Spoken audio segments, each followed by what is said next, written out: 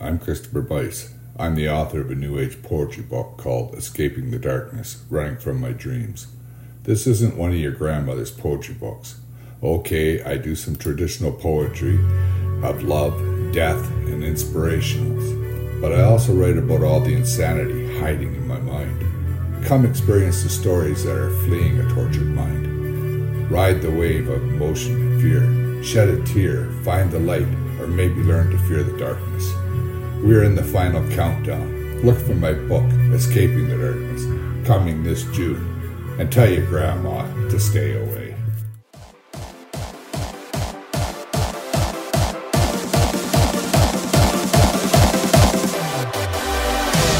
Carry on my wayward son. There'll be peace when you are done. Lay your weary head to rest. Don't you cry.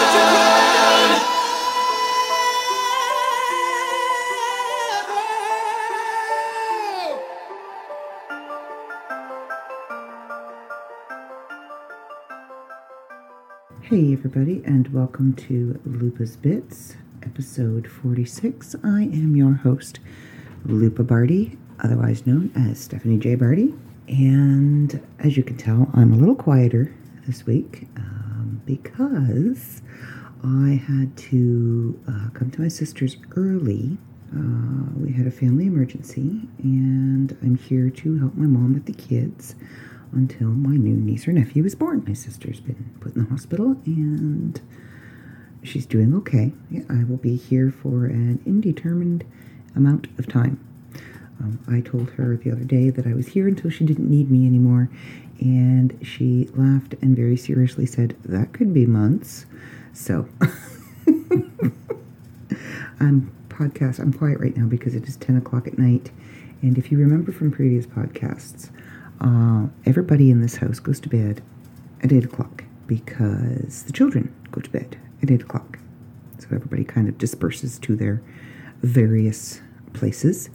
And I am no longer staying in the music room because they've had somebody move into there, a friend of my brother-in-law's that needed a place. So I am upstairs, as I was before, upstairs in what will be my niece's room once we get it ready. So everybody, my brother-in-law and the kids are sleeping just down the hall.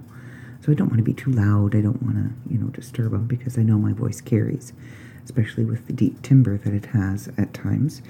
And it seems to have a rather deep timbre right now. And I'm just looking around for my water bottle. It has escaped me. I am still fasting.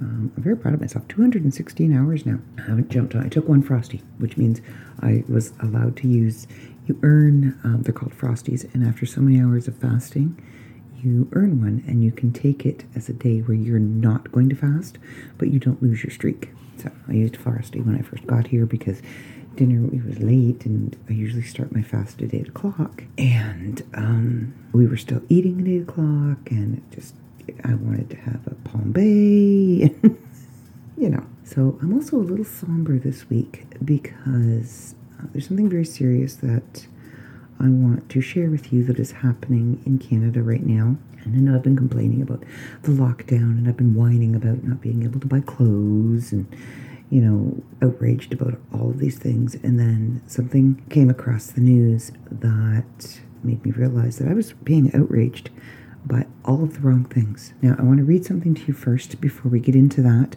And I want to put out front right away that I know very little about what I'm going to be speaking on, and I'm very ashamed of that fact, especially where I live, and especially who my friends are. I should know so much more, especially considering the man that I was married to for 27 years. So I'm just going to put that out there right away that I, unfortunately, was very privileged to not have to know this history. Yeah, I said privileged. My privilege is showing. I did not have to know this history. Okay, so what I'm going to read to you first is something that a friend of mine shared on her Facebook, and it is by Kat Valente, and I'm going to change one word because I do try and keep this as PG as possible. The most radical thing you can be on the teetering edge of totalitarianism is kind. You take in the refugees, you open your attic, you care for the sick, you make the hard choice. You do not collaborate with the ones causing pain.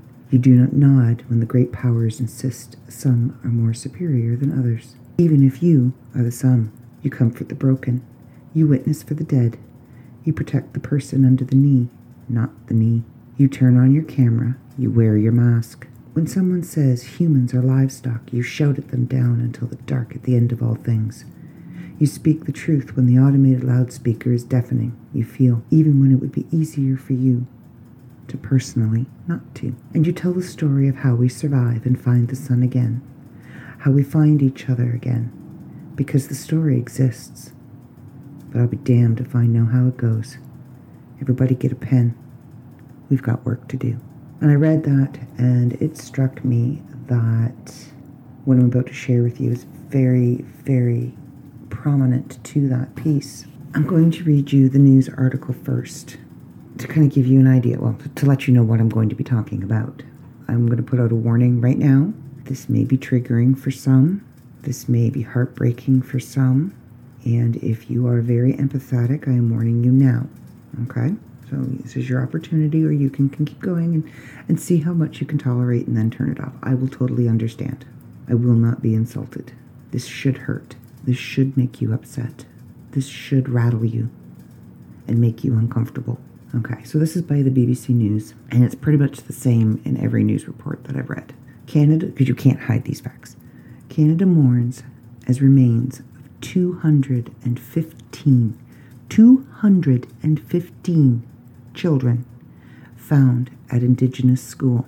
The children were students at the Kamloops Indian Residential School in British Columbia that closed in 1978. The discovery was announced on Thursday by the chief of the Kamloops. I'm going to butcher this. It's a First Nation tribe.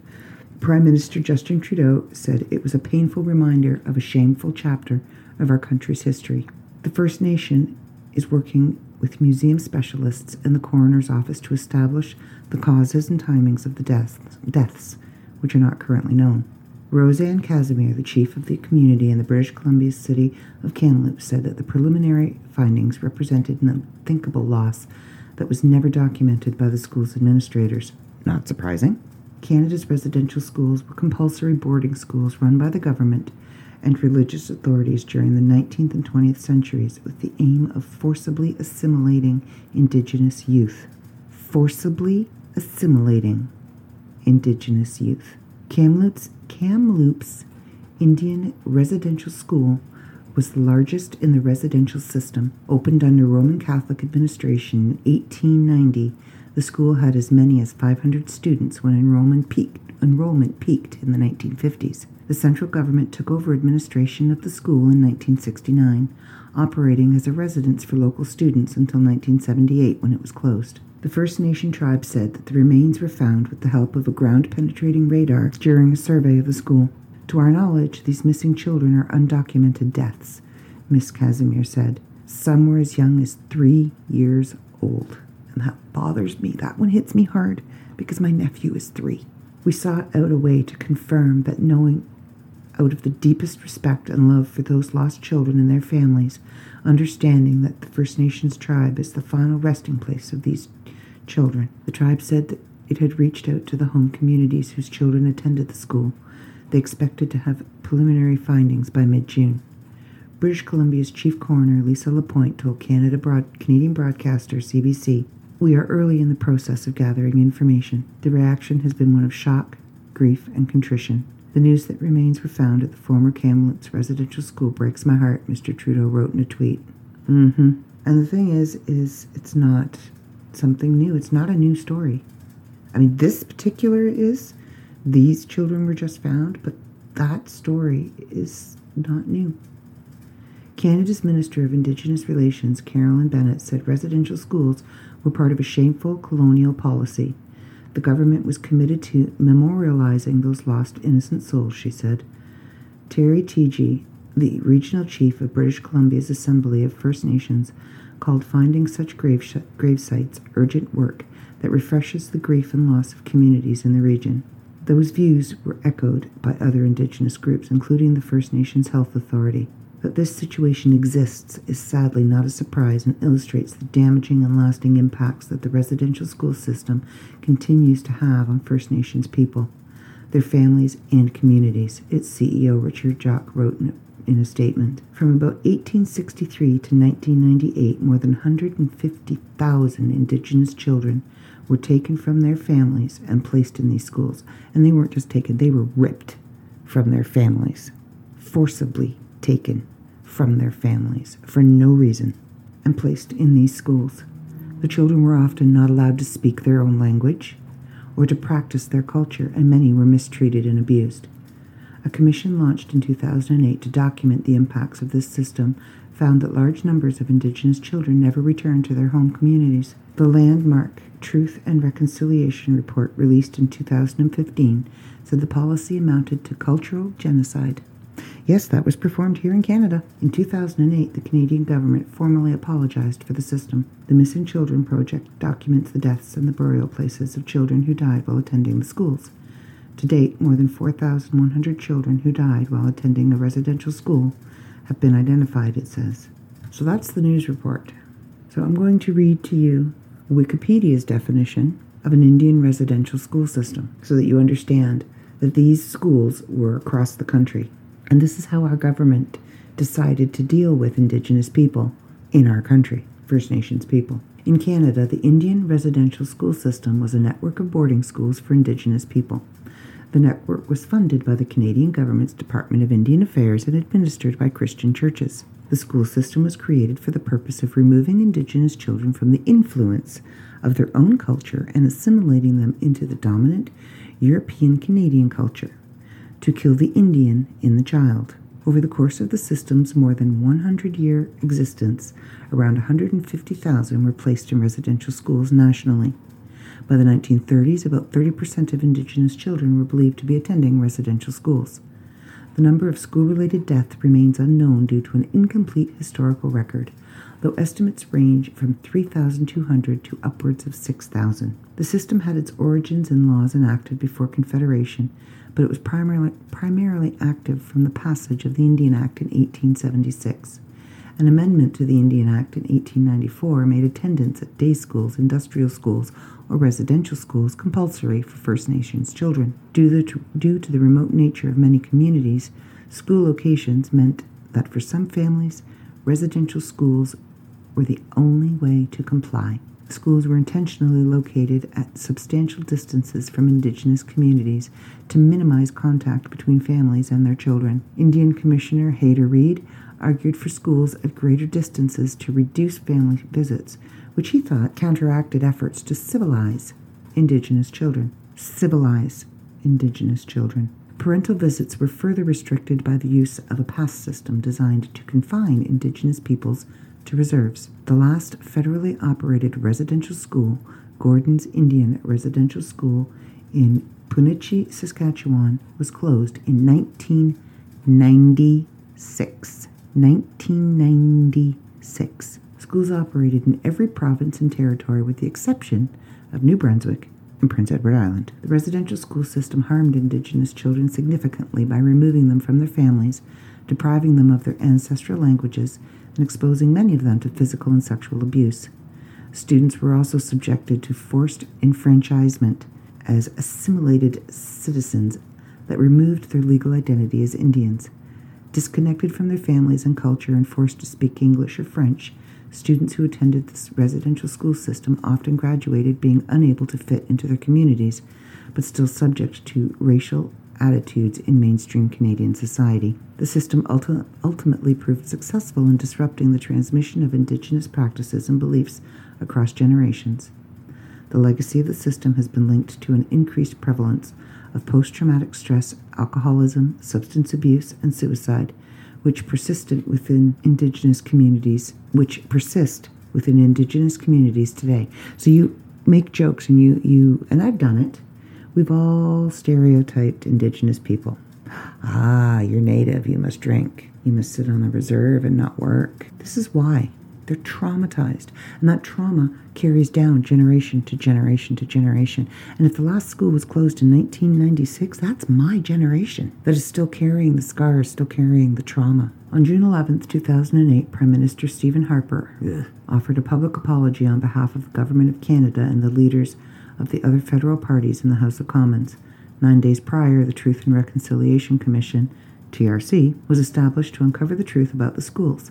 The commission gathered about 7,000 statements from residential school survivors through public and private meetings at various local, regional, and national events across Canada. 7 national events held between 2008 and 2013 commemorated the experience of former students of residential schools. In 2015, the TRC concluded with the establishment of the National Centre for Truth and Reconciliation and the publication of a multi-volume report detailing the testimonies of survivors and historical documents from the time. The TRC report concluded that the school system amounted to cultural genocide. On May 27, 2021, officials revealed multiple unmarked graves containing the remains of 215 Indigenous children, including some as young as 3, had been found on the grounds of Kamloops Indian Residential School in British Columbia, operated by the Catholic Church and federal government between 1890 and 1978. It is a painful reminder of that dark and shameful chapter of our country's history, tweeted Canadian Prime Minister Justin Trudeau in response to the discoveries. Thousands of children enrolled in the Canadian Indian residential school system remain missing and unaccounted for. Despite direct requests, the Catholic Church has steadfastly refused to formally apologize for abuses that occurred within the residential schools under their charge in Canada. In 2018, Pope Francis rejected a direct appeal for an apology from Prime Minister Justin Trudeau. Let me read that to you again. And keep those 215 children in your mind as I read this last sentence to you one more time. Despite direct requests, the Catholic Church has steadfastly refused to formally apologize for abuses that occurred within the residential schools under their charge in Canada. In 2018, Pope Francis rejected a direct appeal for an apology from Prime Minister Justin Trudeau. All he asked for was an apology from the Church for those that were in charge of those children and for those that are responsible for the death of those children. Most recently, the 215 that they just found. I've been questioned as to why I strayed or wandered away or turned my back on Christianity and why I chose spirituality over religion. That right there, that whole article from Wikipedia that I just read to you, right there, is a big reason. Now, I am ashamed to admit that I know very little about the residential schools and about the plight of the Indigenous people in my own country. Now, you have to understand that my shame is very, very deep on this, seeing as the area that I grew up in. Google Ste. Marie among the Hurons. Let me Google it for you, because I lived there, 5 minutes from it. And right across the road from Ste. Marie among the Hurons is the Martyrs' Shrine. Let me Google that one for you, too. You can tell I'm a little pissy. I'm a little upset. So the area that I lived in is pretty much Wendat country. It's land of the Wendat Indians. And Ste. Marie among the Hurons was a French Jesuit settlement in Wendat, the land of the Wendat, near what is now Midland, from 1639 to 1649. It was the first European settlement in what is now the province of Ontario. The first European settlement in my province.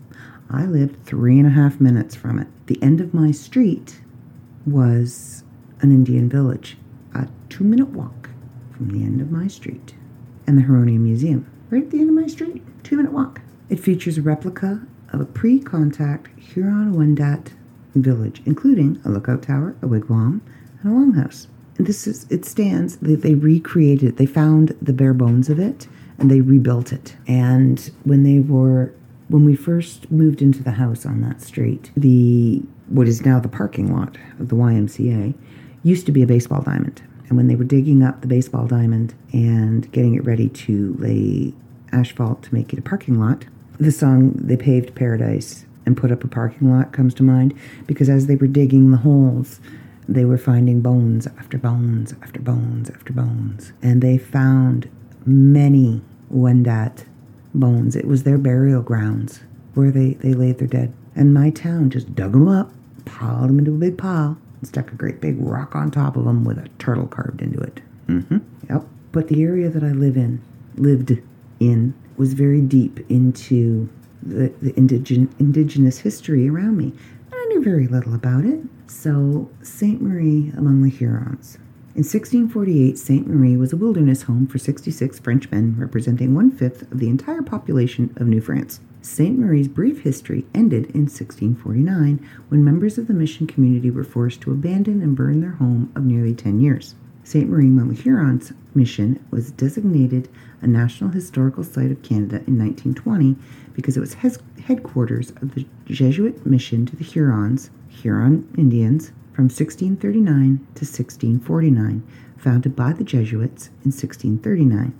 Ste. Marie was the center for the mission to the Huron-Wendat peoples, the ones that lived on the land where I used to live. Now, a report written by Father Paul Reginault tells us the story of heartbreak and despair that led to the abandonment of Ste. Marie among the Hurons in the spring of 1649. Attacks by the Iroquois increased, and the Hurons settled in D'Orléans in Quebec, where the Iroquois attacked the community.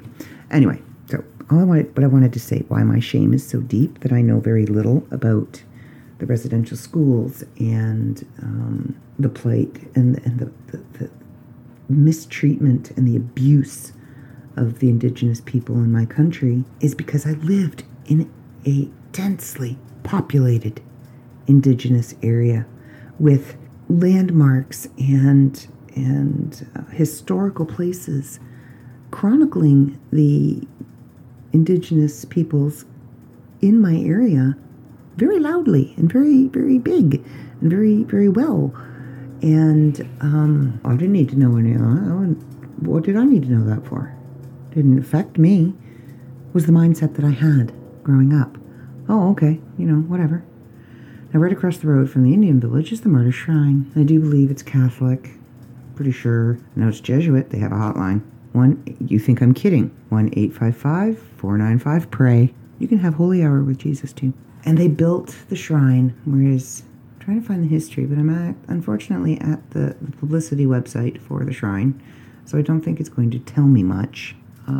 Here we go. Martyrs' Shrine is a subsidiary of the Jesuit in English Canada. The Society of Jesuits is a religious order, I'm assuming that's supposed to be within. They need an editor. The Roman Catholic Church. Martyrs' Shrine is a registered charity.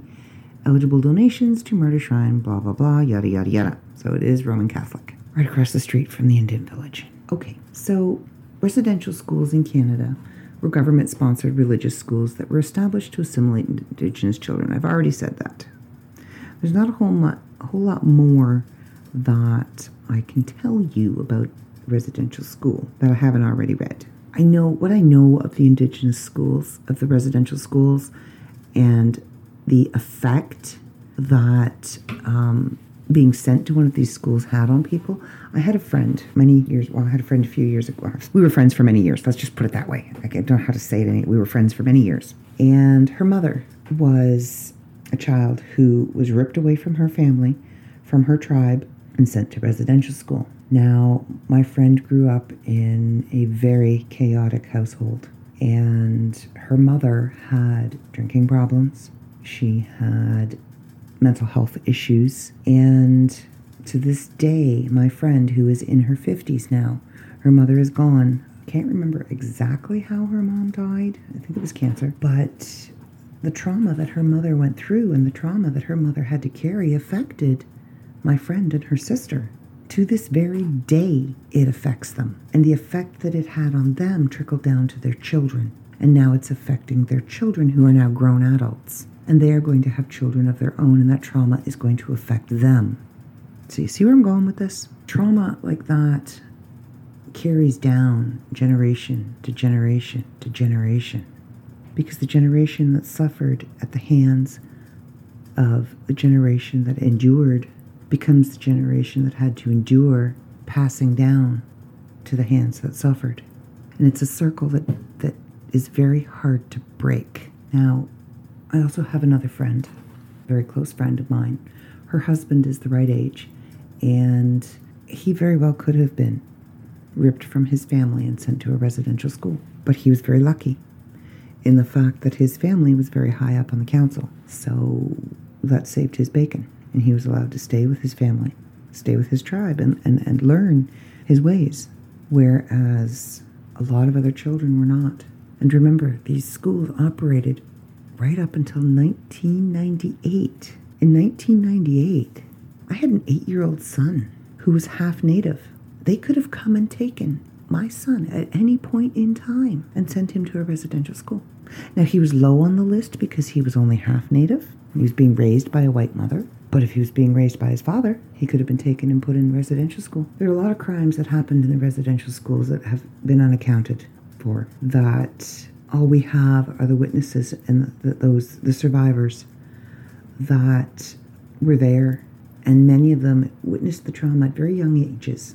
So their perceptions of what they saw were skewed, not skewed in a way that they made things up, but skewed in the way that you might see a dark tree outside as a big scary monster. They were children, and they witnessed horrific things. So their mind tries to understand what they're seeing and what's happening to them. And a lot of times when you're experiencing a trauma like that, your brain will close off that trauma and shield you from it. So you don't quite remember exactly what happened in every detail because it's too much for you to handle. So the town I live in now, and they're doing it all across Canada as well, and it's not enough, but it is something. They have lowered our flags at every federal building, every municipal building, to half-mast in honor of those 215 children. And my town is keeping the flag at half-mast for 215 hours. 1 hour for every life taken, every child that died. And I'm sure if they find more, that flag will stay down. My sister from another mother and mister, Crystal, she took a picture today. She was out working, and somebody had hung orange T-shirts in the trees. Now, do you remember when you were seeing all of the red dresses hanging in the trees? Those were for the missing and murdered Indigenous women, which I'm going to touch on in a minute. They had hung orange T-shirts for the children, and all of this, all of taking these children from their families and putting them in these schools was all done as a form of child protective services.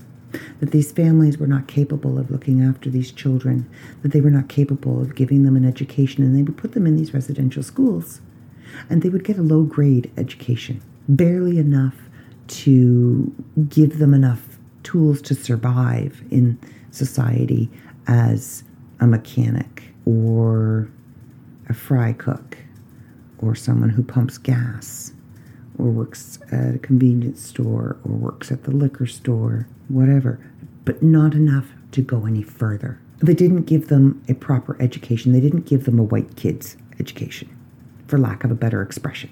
They didn't give them the tools and the education that they would need to go on to college or university and become doctors and lawyers and teachers and business owners and engineers and plumbers and electricians and all of those things. They didn't give them any of that. And they sent them out into the world with all of this trauma and all of this damage and expected them to blend in. Well, first of all, have you ever seen an Indigenous person? They're one of the most beautiful people in the world I have ever seen, to be honest with you. And I'm not just saying that just to be whatever, so don't think that. As with African Americans, as with Asian, they have very distinguishable features. And it's beautiful. You can tell you're Indigenous. I'm white. You can't tell I'm Irish except for the fact that my hair's red. That's it. My mom's hair's black. Well, it was. It's kind of gray now. My sister is a reddish brown. My brother is a blonde. But an Indigenous person, you can tell. It's recognizable and it's beautiful. To me, it's beautiful. I don't think they should have to blend. They should never have had to blend. They should have been allowed to keep their culture. They should have been allowed to keep their traditions because they're beautiful traditions. It's teachings that needed to be handed down. And they were lost. A lot of them were lost. Generationally lost. There needs to be an accountability. There needs to be somebody, something, some group needs to be held accountable for this damage, for this travesty, for this pain. Because that's what it is. It is an open, gaping wound in our society that nobody is willing to acknowledge. We brush it under the carpet. Just like the murdered and missing Indigenous women. Native women go missing every day. Every single day. All across this country. And nobody looks for them. Nobody investigates what happens to them. Nobody tries to find out why all of these women are going missing. They just chalk it up as, oh, they ran away, or it's just one of those things. Yes, I'm typing. I want to get you some statistics. I'm very angry. I am. I'm very angry at all of it. And I'm angry at myself for not knowing more, not learning more. And I'm angry at myself for just kind of taking for granted, oh, yeah, you're Native, cool. Whatever. I mean, my area is full of Kings and Robitaille, Sauve, and these are all Native families. My ex is Native. I'm going to tell you a little bit about the other problem in our country with our Indigenous people. This one looks to be about the best article. Shining light on the dark places, addressing police racism and sexualized violence against Indigenous women and girls. And this is put out by the University of Toronto. Canada has had a long-standing problem with both societal and institutional racism against Indigenous peoples. We keep it well hidden, especially within the justice system. Numerous national inquiries, commissions, and investigations have all concluded that every level of the justice system has failed Indigenous people. More recent inquiries indicate that racism against Indigenous people is partly problematic in police forces in Canada. Yet despite the evidence, little has been done in Canada to act on the recommendations. Not surprised. This has resulted in an over-incarceration of Indigenous people, numerous deaths of Indigenous peoples in police custody, and the national crisis of thousands of murdered and missing Indigenous women and girls. This article seeks to highlight the lesser-known problem of police-involved racialized and sexualized abuse and violence against Indigenous women and girls as a root cause of the large numbers of murdered and missing Indigenous women and girls in Canada. It is argued that an in-depth look at police-involved disappearances, sexual assault, and murders of Indigenous women should be included in the national inquiry in the high rates of murdered and missing Indigenous women and girls. It is hoped that in such an investigation under the national inquiry will result in evidence-based analysis and recommendations for legislative and police-based changes that are consistent with the human rights protections afforded Indigenous women and girls, and with the calls for action by Canada's Truth and Reconciliation Commission, various United Nations human rights bodies, and the families, communities, and nations of the Indigenous victims. All right, so this was published in 2016. Oh, I can't get to the article. Well, that just stinks. At least I don't think I can. We're going to try again. No, that's in French. That's not going to help me. Oh, I have to buy it. Okay, well, no. I love you all, but not $45 worth for an article. See, my privilege is showing. But that has been a big problem. A friend of mine, Marianne, did a lot of research and did a lot of campaigning and protesting and work in trying to get this recognized, in trying to get an investigation done. Okay, so here is I'll explain this a bit more. The murdered and missing Indigenous women, the MMIW, I'm sure you've heard it, human rights crisis disproportionately affects Indigenous peoples in Canada and the United States, notably those in the First Nation, Métis, and Inuit, and Native American communities. A corresponding mass movement in the U.S. and Canada works to raise awareness of missing and murdered Indigenous women and girls through organized marches, the building of databases, local communities, city councils, and tribal council meetings, and domestic violence trainings for police. Unfortunately, a lot of our police have racism issues with Indigenous people. And it goes back to the stereotyping that I was talking about earlier. Oh, you're Native, you like to drink. You see a Native person out and they're drunk. Oh, you're going to be rowdy.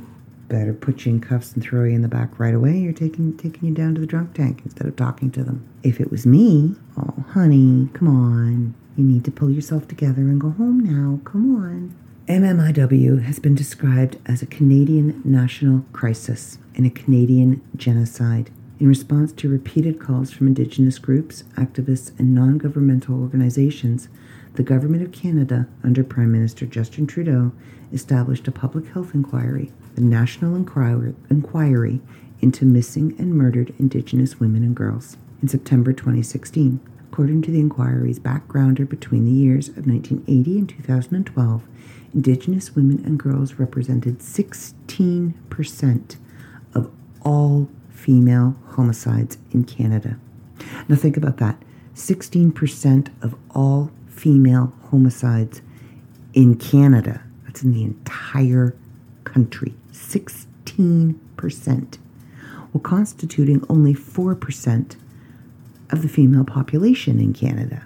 So, if Indigenous women are only 4% of the female population in Canada, but they're represented as 16% of all female homicides in Canada, there's something wrong there.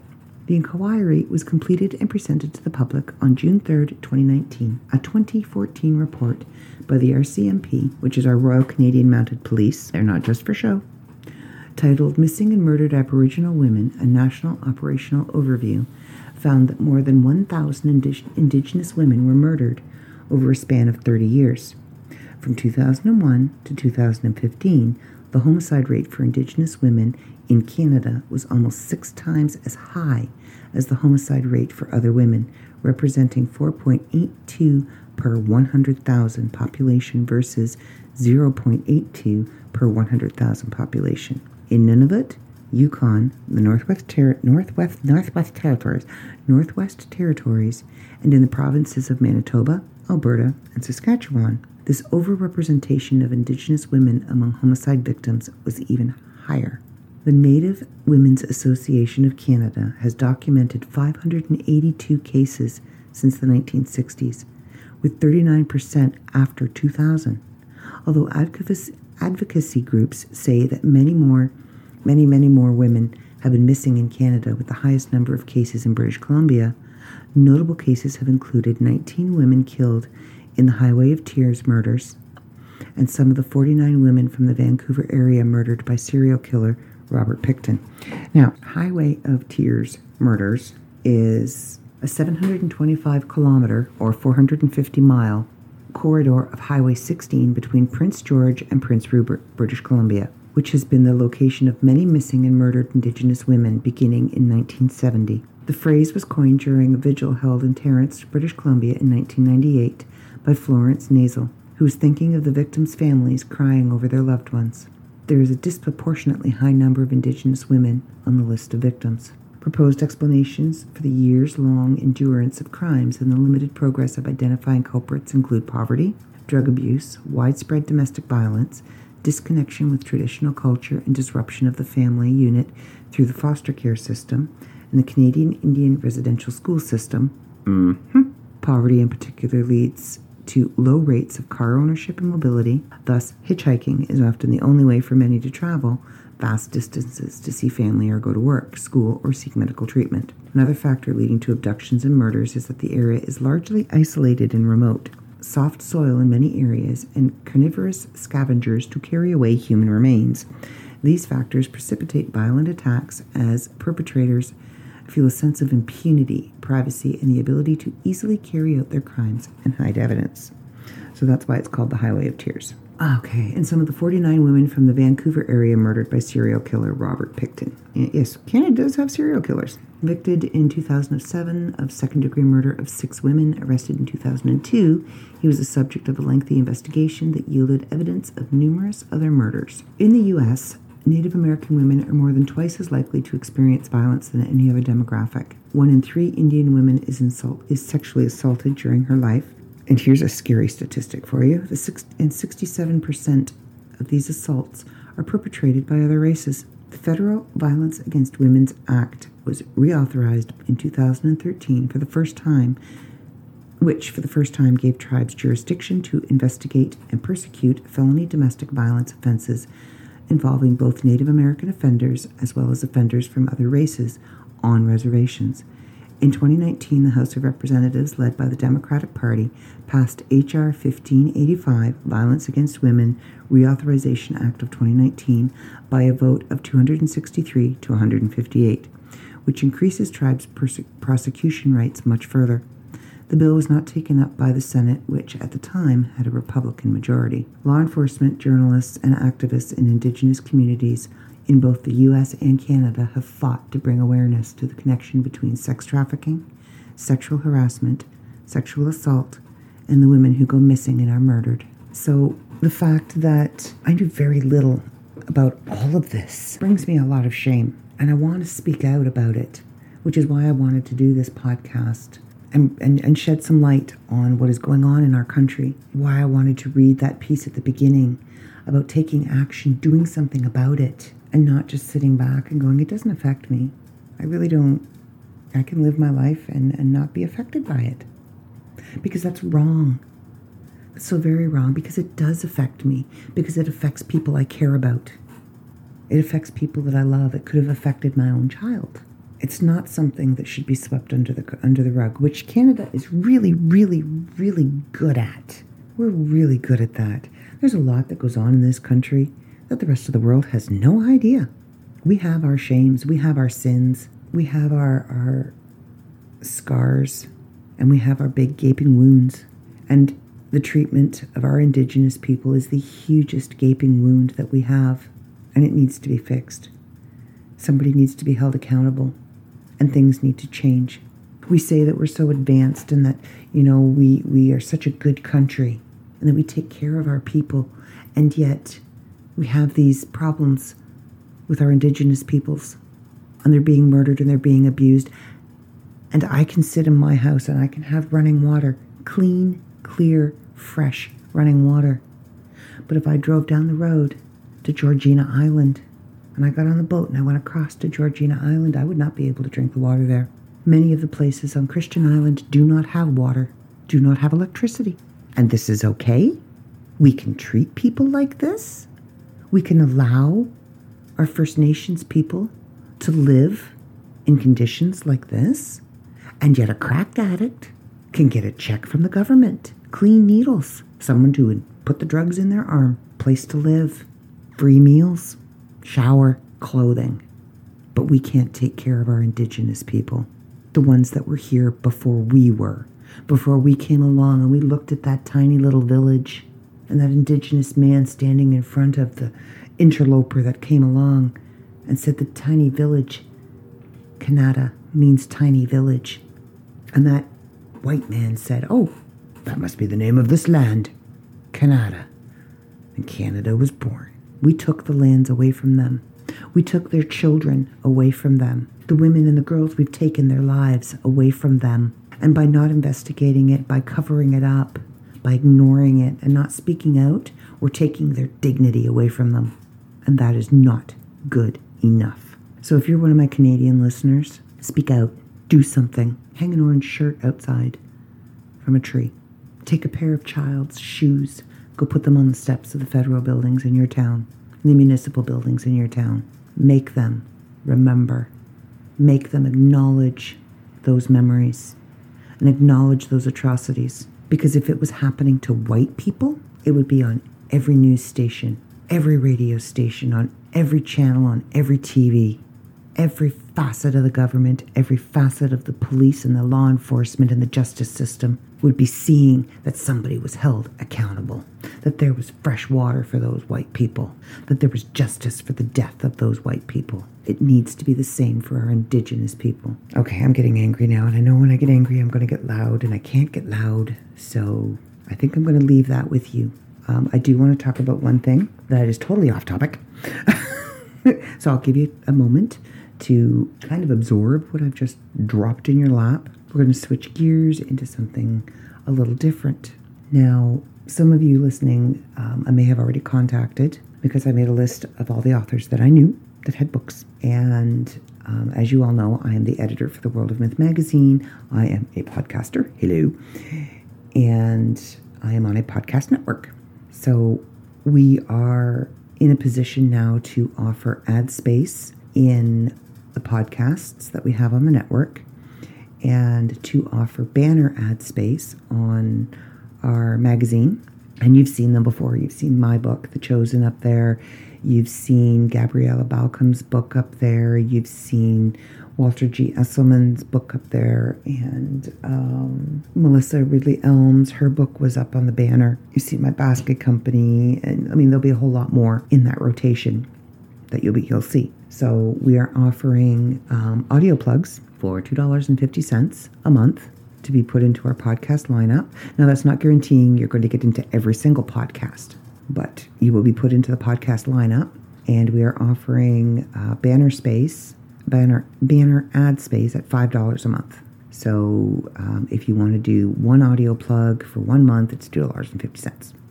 Now, you can either do the audio plug yourself, or you can have somebody do the audio plug for you, or you can ask us to find somebody to do the audio plug for you. I've been asked to do 2 audio plugs, so you're going to hear me, probably in the middle of me. And yeah, so just get a hold of me either on Facebook, or you can email me at stephaniebarty@theworldofmyth.com, or you can email me at, let me see if I can remember all of them, Secretary JMDM, I think there was more, at gmail.com.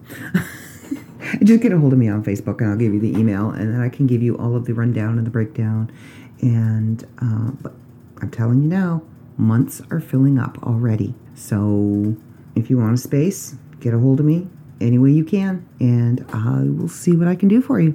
So, okay, I am going to wrap this up now, and I just realized I got pointed out to me that I am podcasting a day early. So, yeah, I thought it was my actual podcast day, and I couldn't figure out why my Alexa had not told me yet, because I have it on my phone as well, why she had not told me yet to record Lupus Bits, as she says, because I didn't actually say it. I typed it in when I put the reminder in.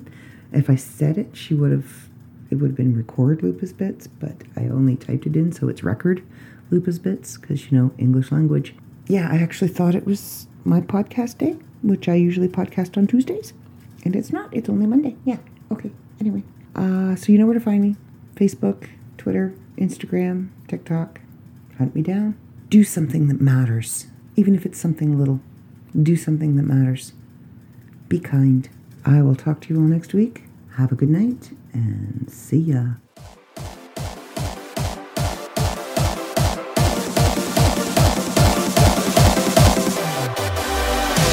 Carry on my wayward son. There'll be peace when you are done. Lay your weary head to rest. Don't you cry.